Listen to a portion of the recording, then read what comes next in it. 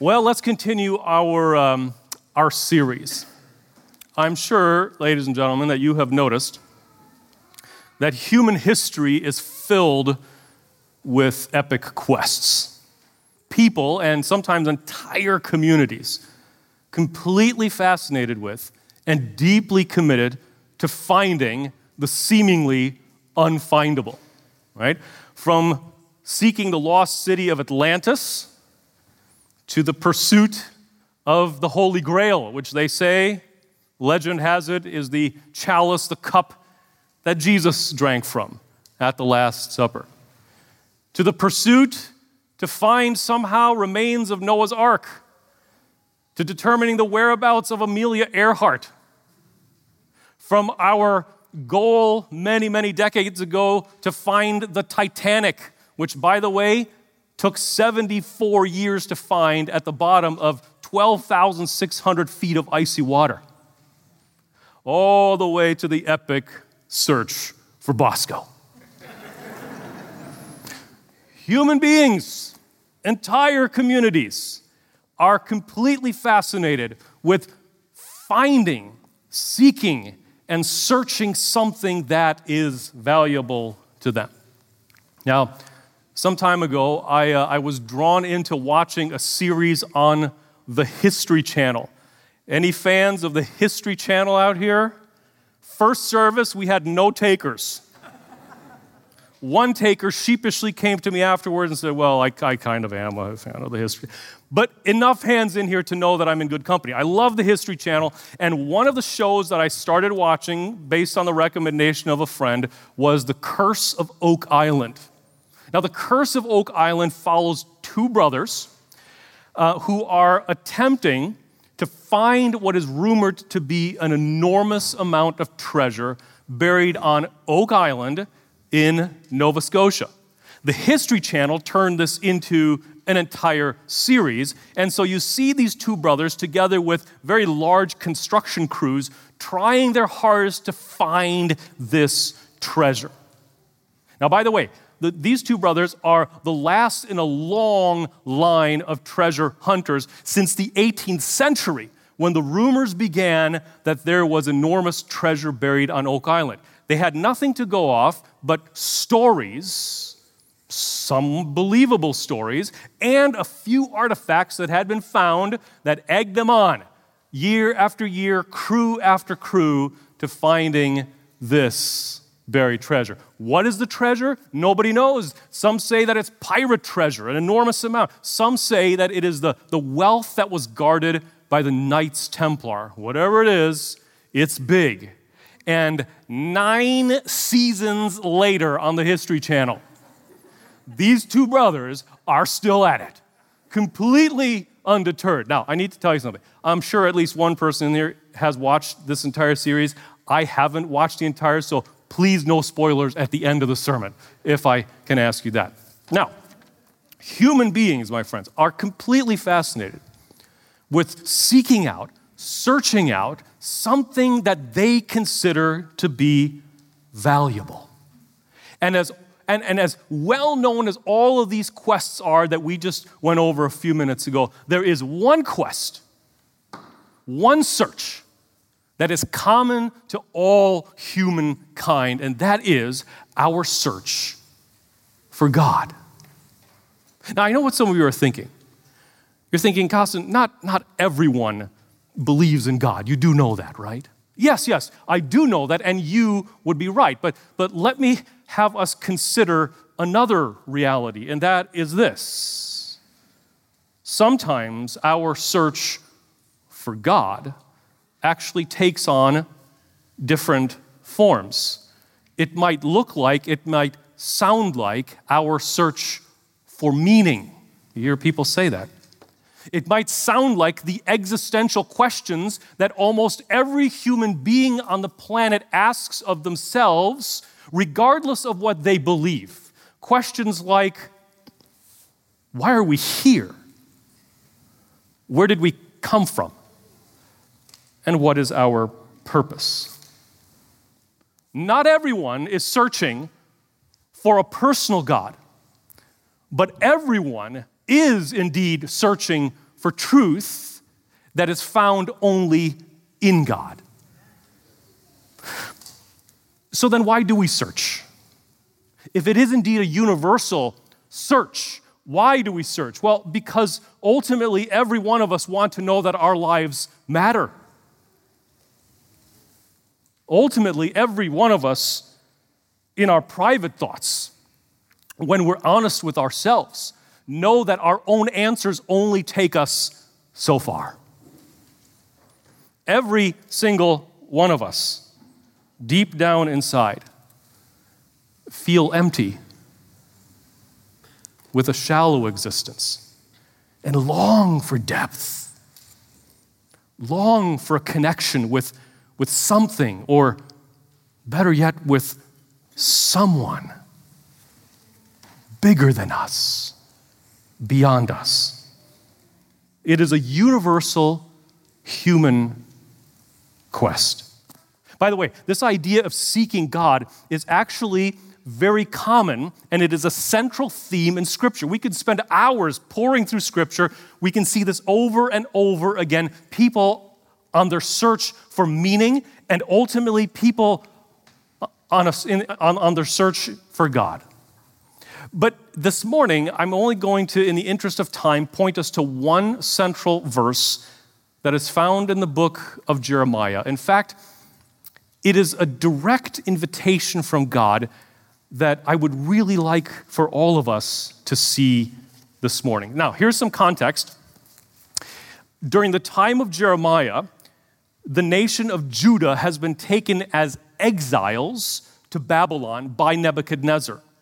In fact, not only have they been taken away from their homeland as exiles, but at this time, their homeland is completely destroyed, has been destroyed by Babylon. The temple, completely destroyed. The walls surrounding Jerusalem, completely destroyed. And here are the people of the nation of Judah in a foreign land, together with their brothers and sisters from the nation of Israel that almost 100 years before had been taken as captives by the Assyrians. The entire nation of collective Israel is now dispersed throughout the known land, either by force or because they have fled the oppression of these major superpowers of the day. It is into this moment, this very challenging and discouraging moment, that God speaks the following words that I guarantee you will hear at every graduation service that you will ever attend for the rest of your lives. Are you ready? For I know the plans I have for you, declares the Lord. Plans to prosper you and not to harm you. Plans to give you hope and a future. Come on, you have to complete the reference with me. Jeremiah what? 29:11. A+ for everyone, almost everyone. It is one of the most famous verses in the Bible. We love it, but maybe you've just learned a little bit about the context in which it was spoken. And here's where it gets even more interesting. The two verses that come right after it are not as well known. In fact, not as well known at all. But these are the verses that are critical to our message this morning that we're sharing together. And I want to read them to you. In the next verses, this remarkable promise is made by God himself, speaking through the prophet Jeremiah. Here it is, verse 12. Then you will call on me and come and pray to me, and I will listen to you. Verse 13, you will seek me, listen carefully, and find me when you seek me with all your heart. In this difficult set of circumstances, as captives in a foreign land, God offers this most amazing and encouraging promise. You will seek me, and you will find me when you seek me with all your heart. Let's pause for a moment. So where are you? In your life? In your search for God? Are you perhaps lost in a similar set of difficult circumstances? Do you by any chance feel that God is far, far away from you? Or perhaps you're encouraged this morning as you're reflecting on the question. You're saying, I'm actually feeling quite encouraged because my search for God is alive and active. Maybe that's you this morning. Or maybe you heard the question, and as you reflected on it, you realized that you actually stopped searching for God a long time ago. And that for years now, if you're honest with yourself, you've been going through the motions of just being a member of a Christian church. Wherever you find yourself on that spectrum, we have an opportunity this morning together.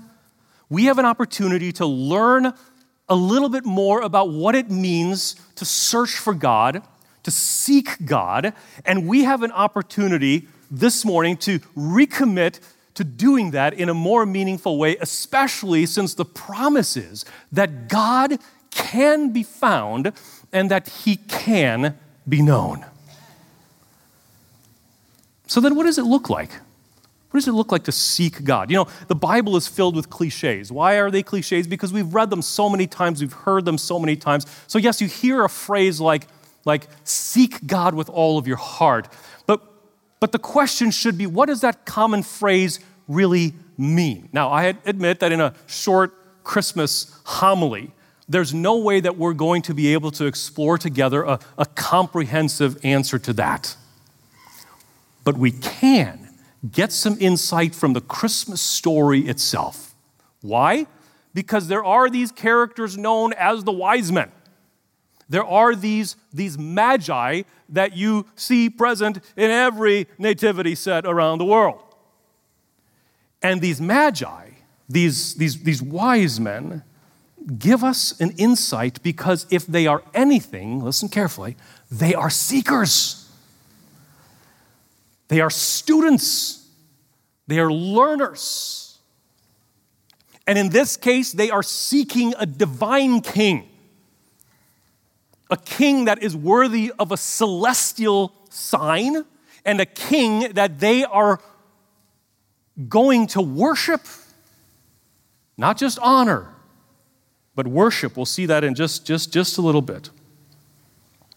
Through their story, hopefully this morning, we can gain just a few insights in what it means to seek God, what it means to search for God with all of our heart. Turn with me to Matthew chapter 2. That's where we'll stay today. And I just want you to see these words, hopefully for yourselves, if you have an analog or digital Bible. Matthew chapter 2. Let's remind ourselves of the story, of the Christmas story, of this portion of it that involves these wise men, these magi. And as we read through it, begin to look for insights into your own life when it comes to seeking God. I will read for us verses 1 through 6 to get us started. Matthew chapter 2. After Jesus was born in Bethlehem in Judea, during the time of King Herod, Magi from the east came to Jerusalem and asked, "Where is the one who has been born King of the Jews? We saw his star when it rose and have come to worship him." When King Herod heard this, he was disturbed, and all Jerusalem with him. When he had called together all the people's chief priests and teachers of the law, he asked them where the Messiah was to be born. "Well, in Bethlehem in Judea," they replied, "for this is what the prophet has written. But you, Bethlehem, in the land of Judah, are by no means least among the rulers of Judah, for out of you will come a ruler who will be the shepherd of my people Israel." As we look for insights, let's begin at the end of this particular passage that we just read. Notice that the discussion around the Magi's quest and their question, notice that discussion immediately centers on Scripture. The prophet Micah is quoted, and everyone's attention is now drawn to something that God had revealed through a prophet hundreds of years before that moment. In fact, I'm sure you know that there's been a lot of discussion over the years, over the centuries. How did these magi, how did these wise men know what they were looking for? How do they know the significance of that celestial sign? How do they know they were looking for a king, and not only that, but a divine king that called for worship? How did they know? Well, the general consensus is that arguably, number one, the Magi were well-educated thought leaders of their time. And clearly they had studied a number of manuscripts. They had studied a number of ancient manuscripts, including Jewish manuscripts. This is what they did. And so very easy to make the jump from there to the type of manuscripts that they studied and the kind of information that they unearthed as they studied. I'll share with you one in particular. Remember Balaam, the guy with the donkey? Now, Balaam was not an Israelite. He was found there as a diviner in the land of Moab, and the king of Moab called him to curse Israel. You remember the story? And God intervenes, engages in a conversation with Balaam and says, "I wouldn't do that if I were you." And so in the end, as the story develops, Balaam does not curse Israel. In fact, he actually leaves the king of Moab with a very discouraging set of prophecies that are very much in favor of Israel. And here is part of the prophecy that Balaam, the Moabite, by the way, Moab is east of Judah and Jerusalem. Think of where the Magi came from. Here is the prophecy that was captured in the writings directly from Balaam. I see him. This, by the way, is in the book of Numbers, Numbers 22. I see him, but not now. I behold him, but not near.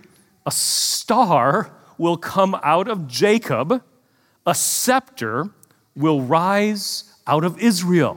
A very, very strong correlation and alignment with what the Magi were pursuing, with what they knew. Now, there's another connection that is worth mentioning. These Magi were more than likely from the kingdom of Persia. And before it was Persia, it was Babylon. Remember, Persia conquered Babylon at some point in time. And these well-educated scholars clearly had read a number of the writings, Babylonian and Persian writings, more than likely including the writings of Daniel. And you remember, Daniel was no small guy on the bottom of the totem pole. He was a leading and a ranking administrator in both Babylonian and Persian administrations. And had they read the writings of Daniel, Daniel, as you know, makes a very, very strong argument with a lot of specific and accurate timetables regarding the coming of someone that he called Messiah the Prince. Messiah the Prince. Good guess that they probably were quite familiar with all of that. So here's the bottom line for us. How did the Magi's search begin? It began with their deep interest in what you and I today, thousands of years later, call the Bible. The Bible. So, insight number one. If you're interested, if you're this type of listener, we're going to do 3 insights. Insight number 1 that we get from the Magi on how to seek God with all of our heart. Insight number 1, a crucial starting point for seeking God is starting with Scripture. Starting with the Bible. By the way, Scripture is not a dry book. Scripture is not an irrelevant ancient script, text of some kind. The Bible is the living autobiography of God. In it, He reveals Himself to us. In it, you will find every factor of His multifaceted character and personality. In Scripture, in the Bible, you will find his purpose for mankind. You will find his purpose for you. You will find his plans for the future. And perhaps most importantly, right there captured in the pages of Scripture, you will find the heart of God. You will find what makes him tick, what's most important to him. If you want to seek God, begin by discovering him, or perhaps rediscovering him in Scripture. There's a second insight that we gain from this story of the wise men. Their story begins and their story involves a journey. Let me read to you the verse again. After Jesus was born in Bethlehem in Judea, during the time of Herod, Magi from the east came to Jerusalem. Another one of those things that we just quickly read over. Part of every Christmas narrative we read, Magi from the east came to Jerusalem. Easy to gloss over, but came from the east to Jerusalem doesn't mean that they had a 2-hour commute from a nearby town. In fact, historians, as they piece history together, have us consider that these magi came from as far as even 400 miles, which back then would have taken easily 2 or 3 weeks to traverse, to cross over. Now, add to that this other set of factors. It's not just a long journey, but these wise men, these magi, they are leaving their homeland to go on this journey. And as they leave their homeland, they are leaving what is familiar to them. They are leaving a place of comfort. They are leaving their homeland, which gives them standing and influence and safety. They are leaving all of this behind for a foreign land filled with unpredictability and even danger. This, for these magi, is indeed a long, uncomfortable, and unpredictable journey. Let that sink in for just a little bit as you imagine it. Because it has everything to do with our second insight that we gain from the wise men about seeking God, about searching for God with all of our heart. And here it is, number 2, truly seeking God may mean that we are leaving a place of comfort and requires us to leave a familiar place and embark on a long and unpredictable journey. By the way, this is not a strange idea, once again, if you look at the many stories of the Bible. Consider Abraham. Abraham is probably the best example of this. Abraham leaves the luxury of the big city in Ur for a decades-long journey as a nomad in mostly desert lands. Think about David, for example. David, who was a man after God's own heart, has a lifetime journey of ups and downs, of struggles and epiphanies in his search for intimacy with God. Just read the Psalms and you will see an entire lifetime of David that can only be characterized as a roller coaster. What about those early disciples, the original disciples? Think about them for a second. Those poor disciples. Why? Because Jesus is anything but predictable. Jesus is not predictable. And if you read the Gospels through that filter, you will see that these disciples are thrown into a number of different circumstances that today, in today's vernacular, we could only call traumatic. But Jesus takes him on this journey of 3 years, a long, unpredictable journey. In fact, I would suggest that every major quest that we are familiar with involves leaving a place of safety and comfort in order to search for something that is bigger than us in order to search for something that is truly valuable and important. I can't think of a better example to share with you in our modern culture than the Lord of the Rings trilogy. Now, some of you may be familiar with the Lord of the Rings trilogy. You might have read the books. You might have seen the films. But there we have it, Frodo Baggins, the very unwilling protagonist who is thrown into a journey, a dangerous journey, an unexpected journey, a perilous and long journey in search of perhaps the most and greatest quest to destroy evil.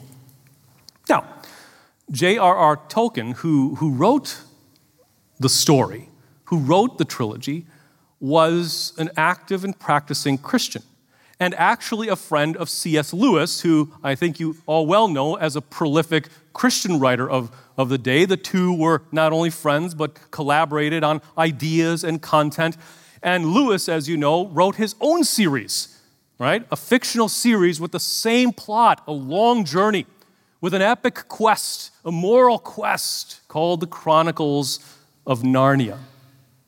So both Tolkien and Lewis understood it. They saw it clearly. Truly seeking God may require us to leave a place of comfort, may require us to leave a familiar setting, and embarking on a long and unpredictable journey. So here's another question that we need to ask ourselves in the middle of this second insight. Why does this theme show up over and over again? Again, if you look in Scripture, we had several examples. If you look in modern culture, if you look at every question, why does this theme show up over and over again? Why is it necessary for us to part with the familiar and journey as we seek something valuable? Well, I'll suggest to you that first, it's because what is familiar many times keeps us comfortable and okay with the status quo. On the other hand, unfamiliar territory unanchors us from what we consider to be normal and allows us to imagine and experience new realities and new possibilities. I'm sure that many of you, by the way, have experienced this somehow in life. Maybe you did move to another state or even across the world, and you were unsettled and unanchored. Or maybe you moved from one industry in your work to another and had to learn a whole new vernacular, a whole new language. Perhaps you've experienced this in life, but you never realized that the same principle applies to your spiritual life.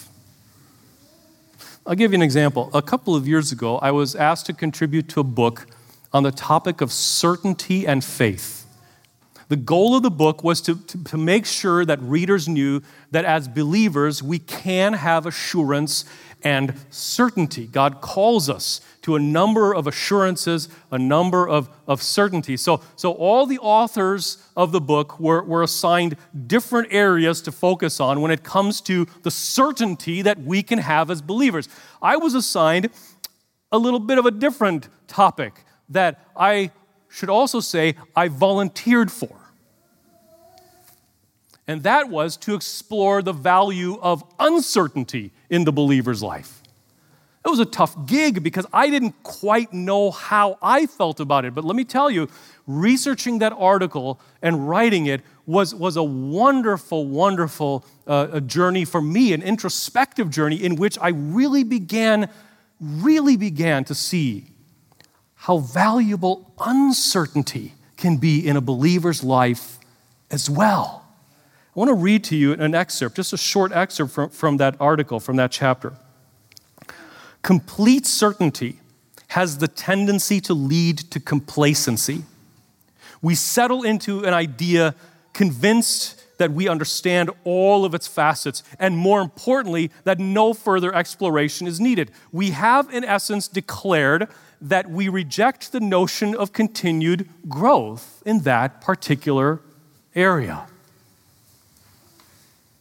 God, on the other hand, calls us into unfamiliar territory, which unsettles us just enough so that as we journey, as we seek Him, we will be more attentive and more curious than we are because we are not in a place of comfort.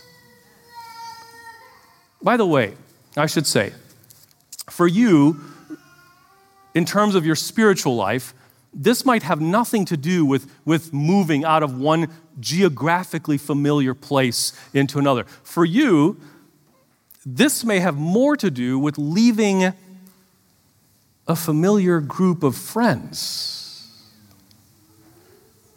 for a new group of friends that could potentially offer new and healthier insights into your life and into your spiritual journey. Or perhaps this may be talking about an opportunity to expand your reading about your spiritual life. Maybe you've read the same things over and over and over again. Maybe it's time for a new book by a new author that will challenge your thinking, that will grow your thinking, which, by the way, has everything to do with a second reason why this theme continues to show up, this long, unpredictable journey that is part of every epic quest. And here it is. Why is it necessary? Why does God call us to leave unfamiliar territory and journey toward Him? Because as one author puts it, there is purpose in the journey itself. There is purpose in the journey itself. Something remarkable happens when you go on a long journey, and that is called growth. Growth. Think about it. Moses, after having fled Egypt, spends 40 years in Midian, all the while learning, growing, preparing his thinking. It was 40 years before God gave him his first assignment. Think about Saul in the New Testament. Saul became Paul, arguably, within a matter of minutes on the road to Damascus. But before Paul begins his official ministry, Paul disappears off the stage for Arabia, where he spends a few years. And only after those few years, he comes back and fully engages. And a lot of theologians and historians argue that he was there forming his thinking, maturing his thinking. Think about who Paul was when he was Saul. A journey involves growth, which is why God calls us on the journey. And finally, think about those disciples. We talked about them earlier. They spent 3 years with Jesus, a long, intense 3-year journey. And after that 3-year journey, they had learned a few things, but think about those final moments before the crucifixion, even the Sunday after the crucifixion. The disciples still, after 3 years, didn't fully comprehend the mission that Jesus came for. They still had to learn. They still had to grow. My friends, if anything, let this be an encouragement to you today.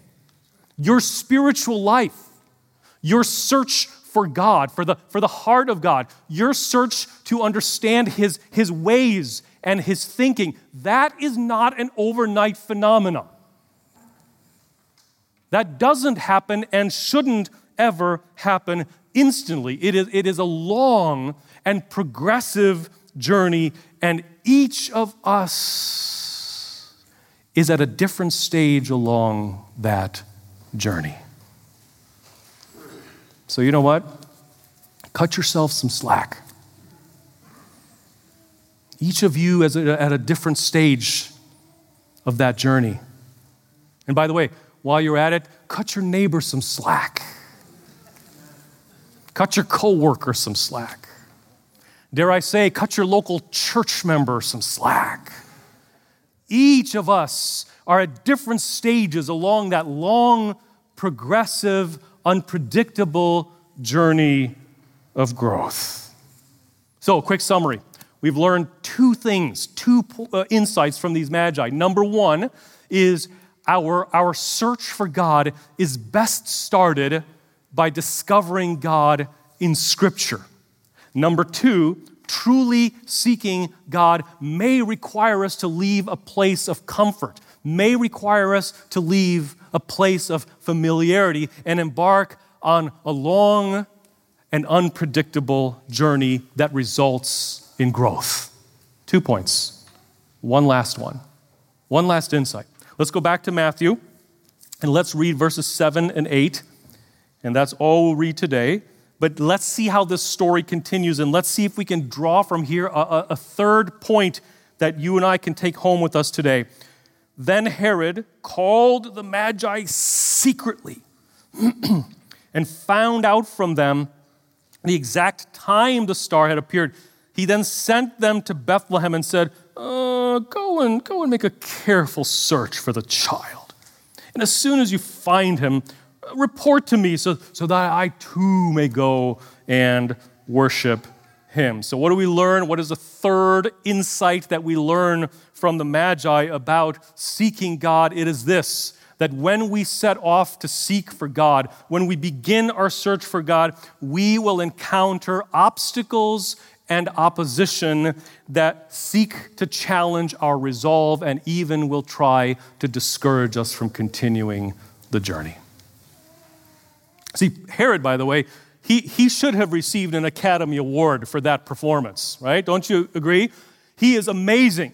He feigns all sorts of sincerity, right? He pretends that he has the best interest at heart for these intelligent magi. He even promises that if they come back to let him know what they have found and where specifically they have found him, that he too will indeed worship this new king. In the end, you know what he's planning on doing.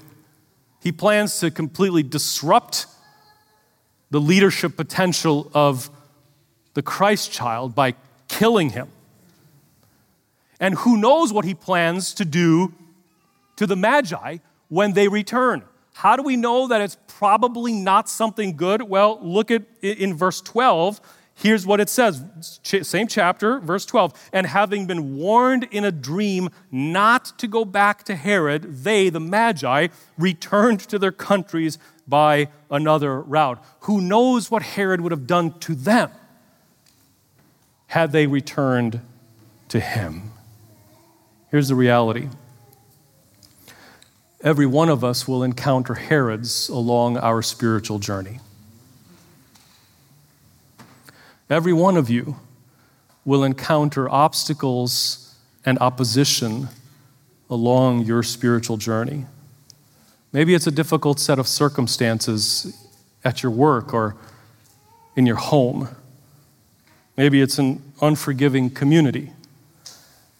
Or maybe someone who has your best interest at heart, but wait, do they really? Because in the end, they don't really want you to go on this spiritual journey for one reason or another, and will find very subtle ways to discourage you. Here's the important thing. The important thing is for you to know that you will encounter obstacles and opposition on your spiritual journey, number one. The second thing is to know that that is perfectly normal for any of us. Perfectly normal for any person along a spiritual search to encounter obstacles and opposition. But number three, and most importantly, we need to know that it is still us. We are still the ones who can make the choice for how we will react to those obstacles and oppositions. As we conclude this morning, there's only one final question that hangs in the air. It's a big one. So before we go to that final question, let's review the three things that we learned from the wise men, from the Magi. Number one, if we want to know how to seek God with all of our heart, number one, our search is best begun by starting to discover God in Scripture, the living autobiography of God. Number two, truly seeking God may require that we have to leave a place of comfort, that we have to leave a place of familiarity and embark on a long and unpredictable journey that leads to growth. And number 3, as we seek God, we will, capital will, encounter obstacles and oppositions that seek to discourage us along our journey and test our resolve, but the choice is still ours as to how we will react to them. Now then, here's the question. Why does God ask us to seek for him? Is he actually hiding from us? I thought about that for quite some time. And as I did, it occurred to me that the best way that I could understand it, and the best way that I could share it with you this morning, has something to do, in fact, maybe has everything to do with a really great birthday present that I got recently. So, every person has a bucket list of items that they'd like to own, sometime in their lifetime, or a bucket list of hobbies that they'd like to pursue. For me, I always wanted a metal detector. Ralphie wanted a Red Ryder BB gun. I wanted a metal detector. And I talked about it for years after Leah and I got married. And finally, Leah and the boys surprised me one birthday with an awesome and an amazing metal detector. Now, let me tell you how this works. Imagine, remember what we're trying to do. We're trying to understand the answer to the question, why would God ask us to even seek for him? Why wouldn't he just reveal himself to us? So, let me tell you how this works. If I had a neighbor, and that neighbor had a really great coin collection of rare old coins, and he knocked on my door one day and said, Costin, really enjoy being your neighbor, and I just, as a show of gratitude, I would like to give you this rare old coin from my collection. Now, clearly, I would be very appreciative of it, and I would say thank you, and I would take that coin in and I would put it somewhere special. But you cannot compare the value that we would give that same old rare coin after taking that metal detector out to that field or that backyard or wherever you might be and searching and digging and searching and digging for hours and hours and hours and digging up out of the ground 20 useless pieces of junk until finally out of that hole, out of that pile of dirt comes roundness in the hole. The old, rare object that you found. And now you understand. You will seek me and find me when you seek me with all of your heart. Now we understand it is not God playing hard to get. It is God knowing that he will be immensely more valuable to us when he is found. So go and seek with all your heart. And I promise you that you will not be disappointed with what you find.